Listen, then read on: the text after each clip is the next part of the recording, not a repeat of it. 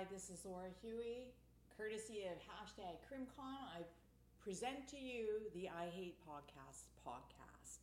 Today's topic, ResearchGate, Google Scholar, and those types of sites. Are they useful? Are they not? Well, I would say that the jury's probably out, and it depends, is probably the best answer. Here's the thing with it. I've had colleagues say, "Oh no, those things are a complete and utter waste of time," because they just don't see the point of just uploading or saying. In the case of, I think it's ResearchGate, they ask you, "Are these your papers?" You say, "Click, click, click, yes, yes, yes." They don't find that particularly useful when, especially if they've got their own websites and they can curate their own documents on their website, so their own papers, reports, and so on. And I see the value in that point of view to a certain extent. Now, the flip side of that is for a lot of people who don't have their own websites or other places to self-archive your journal articles, reports, and so on, it can be a great repository. It's helpful in the sense that you can see your metrics. Now, I am the worst one for like your I and your H factor and the this and the that. I'm Canadian. In Canada, we haven't paid a lot of attention to those metrics, so that is, I think, starting to change a little bit. Certainly under the influence of American scholars who are like, "Hey, baby, what's your H factor?" Yeah, it's creeping in. I think it's probably that some of that concern with metrics and how many citations you had means how popular, or how, I shouldn't say popular, although really sometimes it is a popularity contest. How much influence you have. Of course, we could get into a whole spiel about why that's not necessarily a good indicator of influence. However, for now, let's focus on whether or not that's important to you. And if knowing those things is important to you, then creating, for example, your own ResearchGate account, you're setting up your Google Scholar and everything might be beneficial or of interest to you. As I said, having a place to self-archive is good.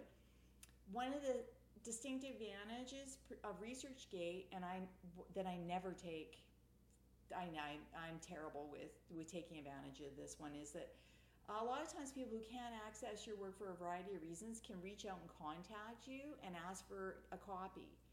And so if you don't have a copy archived up, they can, hey, can you send me one? And who knows, maybe that'll drive up your citation factor, Maybe for whatever reason, a whole bunch of people can't access one particular paper that they really desperately need.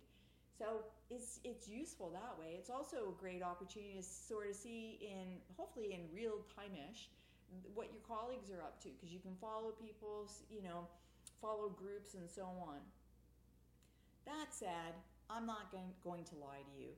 I put minimal effort into those things, and actually I think I turned off the notifications, so I probably have outstanding requests for copies of my paper from like 10 months ago. If you were one of those people that, sorry. I found that I was being inundated with messaging especially from ResearchGate. Google Scholar, not at all, but ResearchGate, I was getting a lot of I turned it off. And that can be a drawback as well. So, it really depends on what you think that you need and what you might possibly get out of taking the time to set up the account. Now, really, once you set them up, they pretty much go. Like, you just have to log in once in a while. If there's some new papers, one of the things I love, and I said this before, is that you'll get a message saying, "Hey, we think this paper belongs to you. Can you confirm?" And then it'll automatically add it for you, because I'm lazy and don't want to key in all those things like the journal issue and the yada yada. So that's handy. That said, I have had to, especially like books and things, I've had to add, but overall, it's not really that much work for the potential benefits. I think it's worthwhile. And like I said, unless you have your own website and Professor Google can help people find your work, it's probably not a bad option.